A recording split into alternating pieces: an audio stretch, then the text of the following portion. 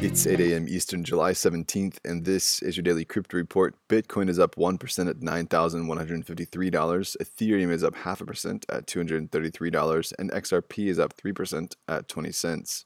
Those leaders by market cap, top gainers in the last 24 hours: Algorand up 32%, Aave up 20%, and Stellar up 17%.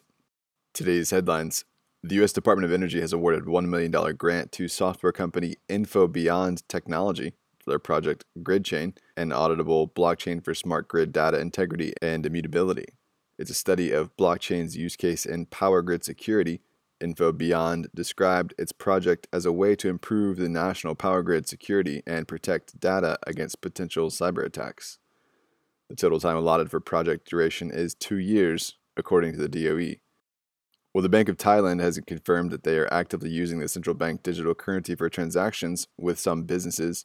Vachira Arumadi, the central bank's assistant governor, told local reporters they were planning to expand the use of the digital currency. Transactions with the Hong Kong Monetary Authority will be conducted with the CBDC beginning in September. Access for the general public with a state-backed wallet provider is currently under consideration.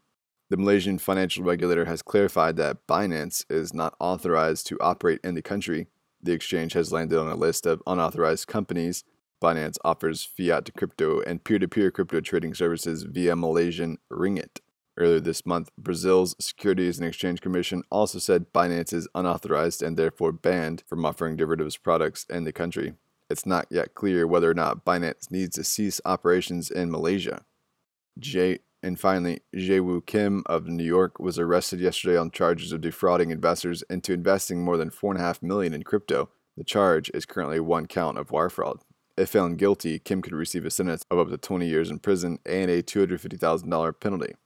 Today's episode is sponsored by the digital marketplace Ungrocery. If you've ever cared about who your food comes from, Ungrocery is the place to shop.